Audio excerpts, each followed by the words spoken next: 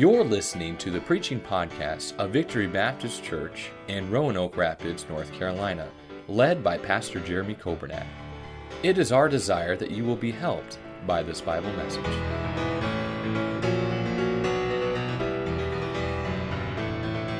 Get this out of the way. A year ago, June, they told me that I had cancer in my voice box.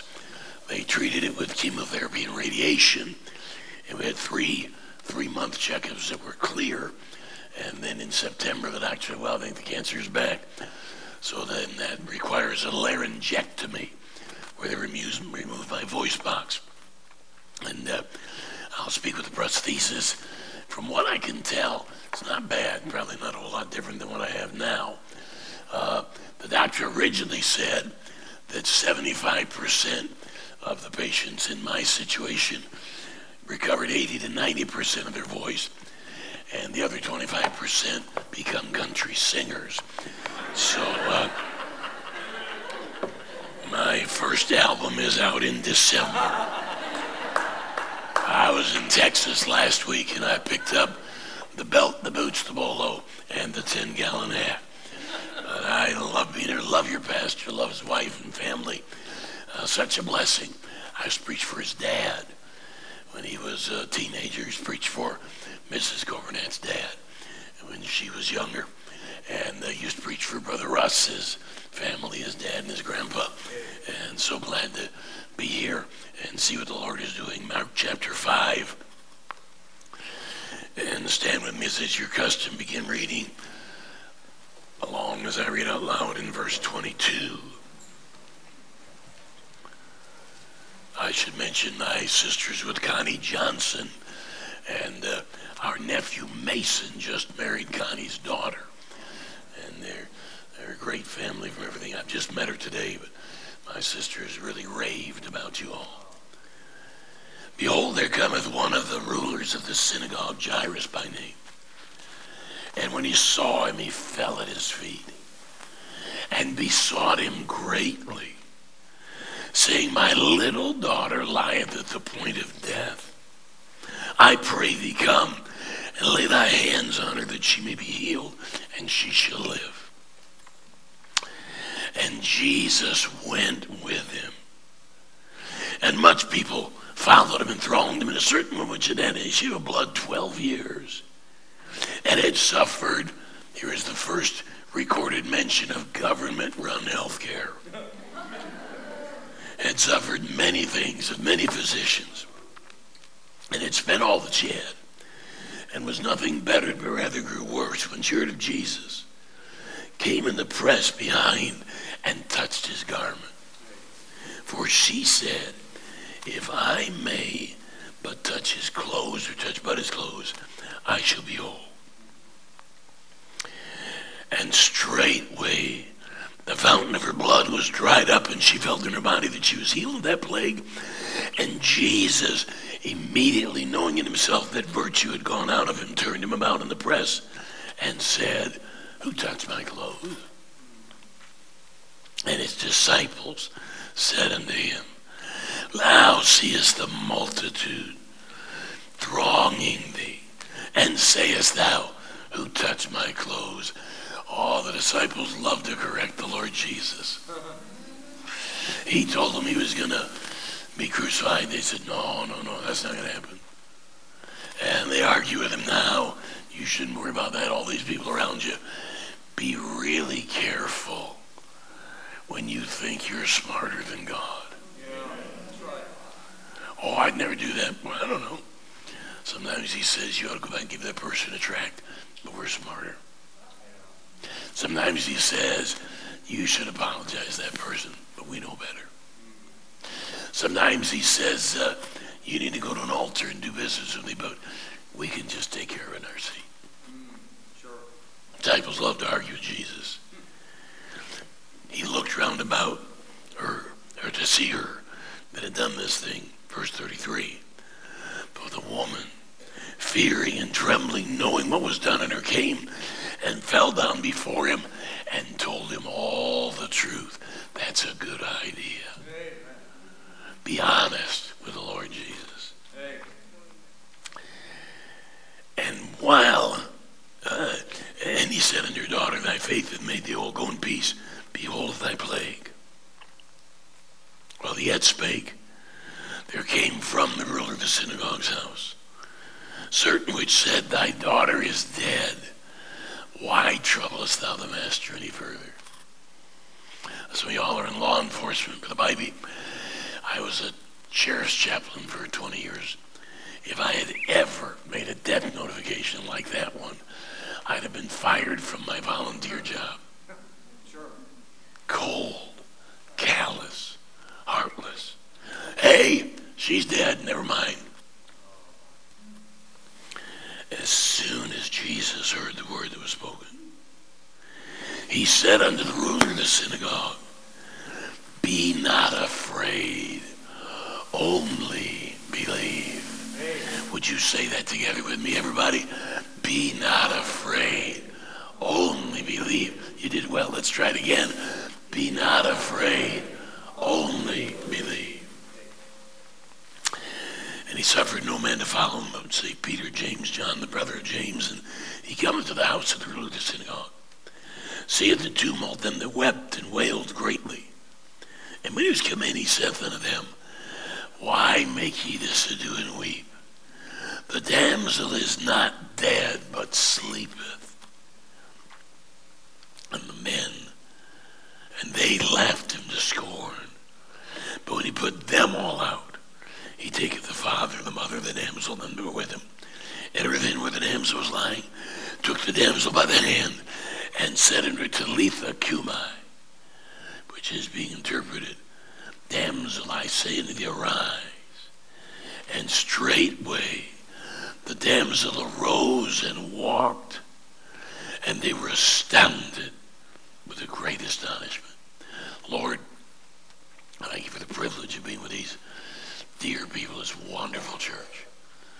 Sure do love Brother Cobert and the good people of Victory Baptist Church, and I want to be a help to them, but I can no more help them than you help me.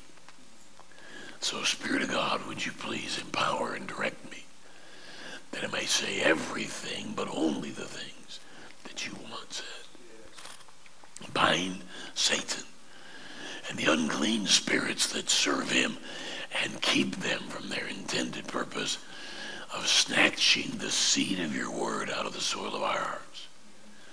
Help us to receive gladly what you have for us, and help us to act obediently to what you tell us.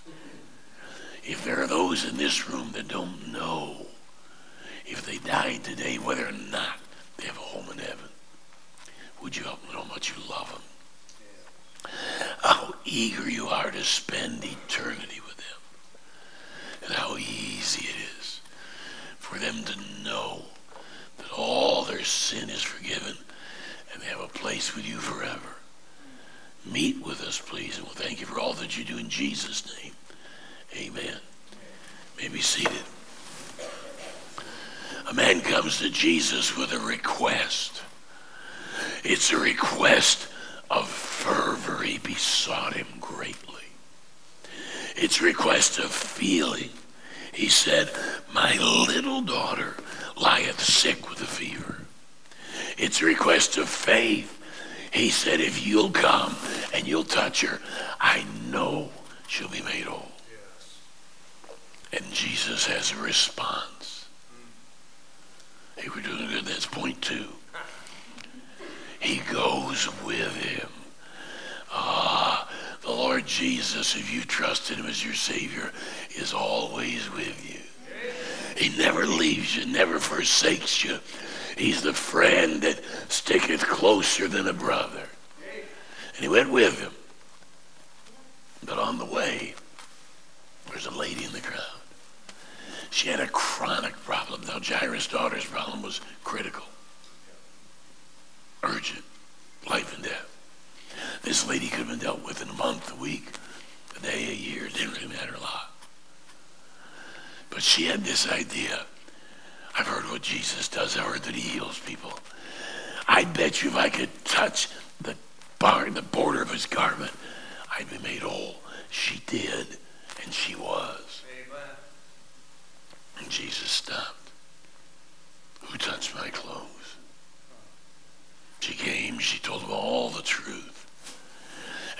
Jesus said, go thy way, thy faith hath made thee whole. Amen. He was making a very important point. Ma'am, you were not saved because you touched my garment. Nobody is helped because they touched the bone of a dead saint. Nobody's healed because they bought a prayer cloth from some rascal on the television. No, you're helped because you had faith. Everybody who ever gets to heaven gets there by faith. For by grace are you saved through faith. Now, God wants you to go to heaven. But there's a problem. The Bible says all have sinned, come short of the glory of God. I don't have too much trouble persuading people about that. I think I've met 2 people in their life told me they never sinned. They were sinning when they told me that. But the next part's pretty bad news. We're in really serious trouble with God because of our sin. The wages of sin is death. If I have to pay for my sin myself, or you have to pay for your sin yourself, we have to die and go to hell. Well, I'll be good. I'm glad you want to be good. Wages of sin is not being good. It's death. Well, I'll get baptized. We're so glad. These folks got baptized. Another one getting baptized tonight. Wonderful. But the wages of sin is not getting baptized. Wages of sin is death. Well, I'll join the church. This is a great church. If you're not a member of a good church, you're in this area, man, if I moved to this area, I wouldn't even visit another church. I'd walk into Victory Baptist Church the first Sunday I was here, and I'd say, if you'll have me, I'd like to be part of this wonderful church family. But wages of sin is not joining the church. Wages of sin is death. And God doesn't want us to die and go to hell. He loves you. He doesn't want anybody to go to hell. He was not willing that any should perish. But you got to do something about your sin. So he sent his son, the Lord Jesus Christ, who has always been God but became man in Bethlehem's manger. Was born of a virgin, lived perfectly for a third of a century. And then he went to the cross and he bled and died. And the Bible says Christ died for us. It says Christ died for our sins. Hey, wait a minute. If the wages of sin is death and Jesus died on the cross for our sin, I guess he paid the wages of sin. Yeah, that's what the Bible says. The wages of sin is death. But the gift of God is eternal life through Jesus Christ our Lord. Hey, the question today is not what are you going to do about your sin. It's what are you going to do about God's Son. Amen.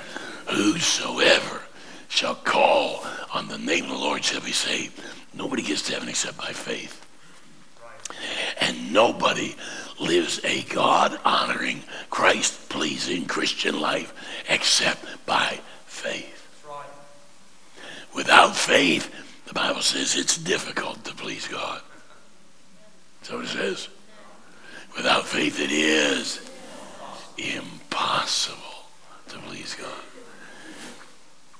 So he makes the point, good point. Only trouble is, he delays going to see Jairus' daughter. Can you imagine Jairus during these moments? Frustrated, anxious, antsy, jumping into bed, saying this prayer, come on, Lord, come on. My daughter's dying, so I told you she's at the point of death. You need to come now. You got to help her now. And as soon as he gets done with that lady, they come from the ruler of the synagogue's house, and they say, your daughter's dead. Now it's early in the ministry of our Lord. They knew he could make blind people see, lame people walk, deaf people hear, lepers to be cleansed.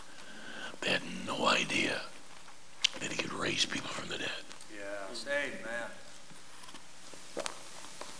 In the New Testament, only 3 times the Lord Jesus raised anybody from the dead. This one, Jairus' daughter, the son of the widow of Nain, and Lazarus. By the way, they were all onlys. His only daughter, his only son, Mary and Martha's only brother. And Jairus hears this devastating news. And Jesus turns to him. We've seen a request and response. Now we see a reassurance. He says, be not afraid. Amen. Common words in the New Testament. And then he says, only believe. Amen. Here's the dynamic that's going on. Jairus had it figured how Jesus would help his daughter. Probably because of things he'd seen before, but the Lord Jesus had done. He saw him maybe put clay on the eyes of blind men, make him see.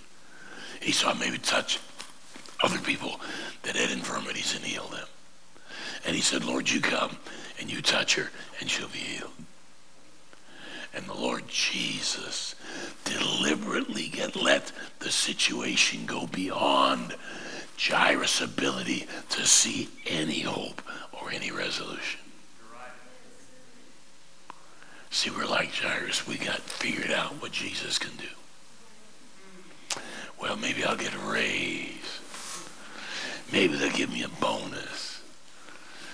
Maybe I'll win the lottery. I win the lottery all the time by not playing. Best way to win, best payout. Maybe my rich aunt will have the decency to finally kick the bucket and leave me some money. Maybe this medicine, maybe this treatment, maybe this doctor, maybe this counselor, maybe this help. And God lets it go beyond where anything we can imagine would take place. And then he comes to us when, like Jairus, we think there is no help and see no hope. And he says, say it with me, be not afraid, only believe. He said, Jairus, you don't need new faith. You don't need more faith. You don't need different faith. But you must continue to exercise the faith you have. Amen. I don't know your problem. I don't know your need. But I know this. The answer is be not afraid. Only believe. You don't need new faith, more faith, different faith, but you dead certain need to keep on exercising the faith you already have. See, we get saved by faith, and then we want to live by figuring, by finagling, by scheming, by planning, by organizing. Our first response when trouble comes is to try to figure some way to take care of it. And God deliberately gets us past those points where we can figure it out because he wants us to trust in him. Amen. Jeannie Martins and her family joined our church many years ago. 2 beautiful daughters. She and her husband. She taught at a Christian school in our area, not the one our church operated, but one nearby. And one day her husband left. Just took off. And now on the salary of a Christian school teacher, Jeannie goes and works all day, comes home, does all the cooking, all the cleaning, all the laundry, and pays all the bills, and makes sure the oil is changed and the faucet leak is fixed and the trash is taken out. Well, most wives do that anyway. They do that by nagging their husband. Hey, listen, ladies, if you ask your husband to take out the trash, you don't need to remind him about it. It'll be gone in 6 months. Or so.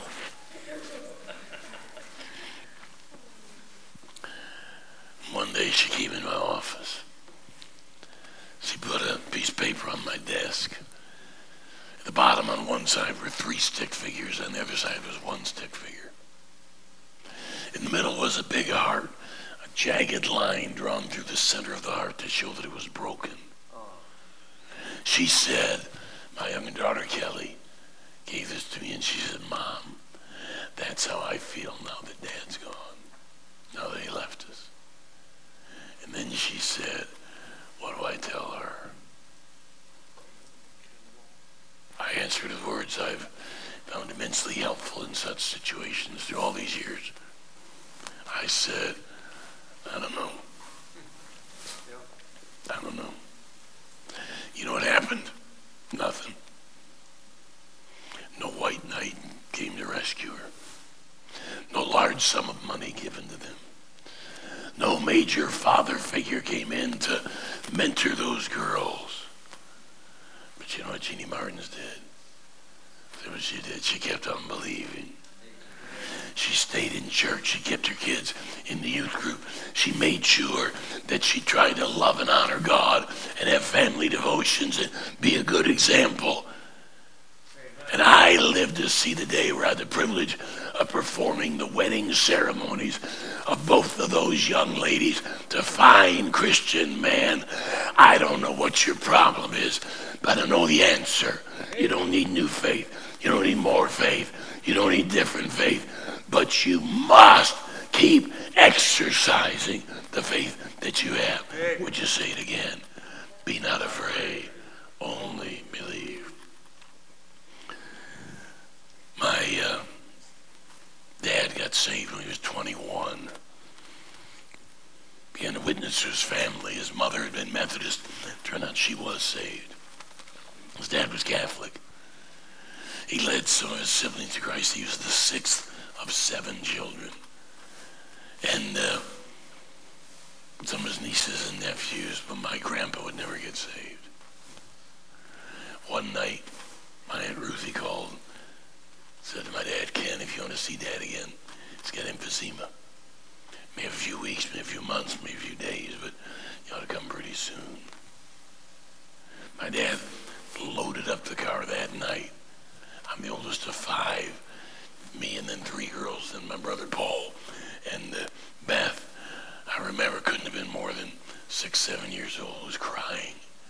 And she said, hurry, Daddy.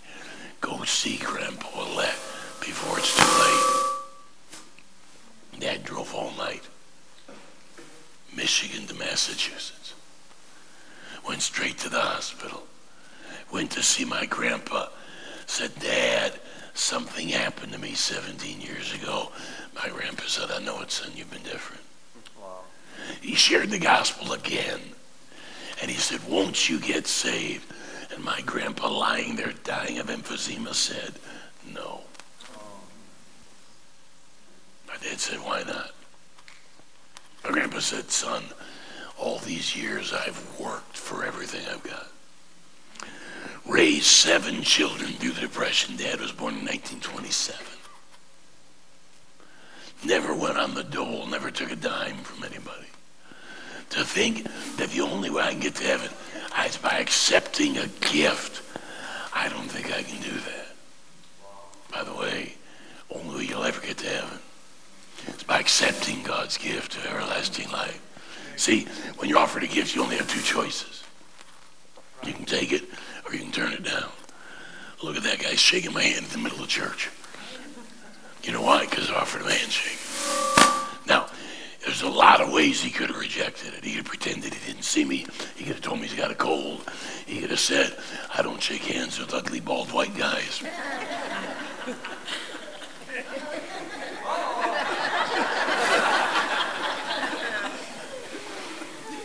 But if he did anything other than reach out and take my hand, he turns it down. Right. Only way you'll ever get to heaven, by accepting a gift. If you don't know for sure that you have a home in heaven, you can know before you walk out of this room today. Absolutely guaranteed from the Word of God. But you have to accept it. You have to say, yes, Jesus, I'm willing to trust in you. My dad said to his dad, would you like to see my mother again? Grandpa said, yes, she's a good woman. We had a lot of good years together. And Dad said, the only way you'll ever see her again is if you'll trust Jesus as your Savior. Wow. You can think what you want about this. My grandpa said, all right. He prayed, asked the Lord Jesus to save him. Wow. Amen. Doctor came in, Mr. Ouelette, we have to give your father some blood transfusion. Dad said, you go ahead. He's just been washed in the blood of Jesus Christ. Wow. Amen. In the kindness of God, my dad had a revival meeting scheduled in the nearby town of Warren, Massachusetts. If you're from the Northeast, Warren, Brimfield, Palmer, all those towns are near Worcester. Now, if you're not from the Northeast, they're near Worcester. But if you're from the Northeast, they're near Worcester. And we went back. I remember two things about my grandpa. Number one, he was missing his middle two fingers. They were cut off in a saw accident. And I was just intrigued as a boy to watch him take a tissue out of the tissue box with his index and little fingers. I'm easily impressed. Whatever your trick is, come show me later. I'll like it. And number two, my grandpa would sit in his big easy chair smoking Pall Mall cigarettes. You probably call them Pall Mall, but in Detroit we call them Pall Mall. And watching television until the test patterns came on. Yeah, so you have no idea what that is. We were not always cursed with 24-hour television. It ended 1 or 2 in the morning. They had a test pattern and you used that to tune your television. Well, we went back. My grandpa still sat in his easy chair and he still smoked cigarettes. But now, he's reading a large print Bible my dad had given him. And now we come back every night from the meeting and he looks at my dad and says, son, did anybody get saved tonight? What did my dad do different? Nothing. No. Just kept on believing. Just kept on witnessing. Just kept on exercising the faith that he had. I don't know what your problem is. Well, today it's me. I'll be gone tomorrow and you'll be back to your own preacher. But I know the answer. You don't need new faith. You don't need more faith. You don't need different faith. But you do need to keep on exercising the faith that you have. Say it with me one more time. Be not afraid, only believe. Oliver Cromwell. It's called the One Strong Man in England. He had taken over from a regime that was Roman Catholic. He was Protestant. We are not Protestant. We're Baptist. We didn't protest against and leave the Roman Catholic Church in the Reformation. We never were part of it. But he was strict, and they felt he had to be harsh rules. One day a soldier, young soldier, committed an offense. We wouldn't have thought it was all that bad, but it had the death penalty. Cromwell said, you'll be hanged when curfew rings. The young soldier was engaged. His beautiful fiancée went to Cromwell, pled for the life of her loved one. Cromwell was moved, but he said, I'm so sorry. If I let him off, everybody else think they can get away with anything they want. Your fiancée will hang at the ringing of curfew. But she didn't give up. She kept on believing. She went to the bell tower. She climbed up to the top. At great risk, she climbed over the edge of that gigantic bell, wrapped her body around the clapper. And when the old deaf sextant came to ring the curfew, the bell swang back and forth like it always did. But this time, instead of the clang of metal against metal, there's a dull thud of her flesh against metal. Curfew came, went by, the bell never rang. Cromwell went to see why it had not rung, and the young lady had climbed down the bell tower. The poet records their encounter with these words. At his feet, she told her story. Showed her hands all bruised and torn, and her young, sweet face, still haggard with the anguish it had worn, touched his heart with sudden pity. Lit his eyes with misty light. Go, your lover lives, cried Cromwell. Curfew shall not ring tonight. Wow. Be not afraid. Only believe. Thank you for listening to the preaching podcast of Victory Baptist Church in Roanoke Rapids, North Carolina, led by Pastor Jeremy Coburnack. For more information about our ministry, please visit our website at vbcrr.org. May God bless you as you serve Him this week.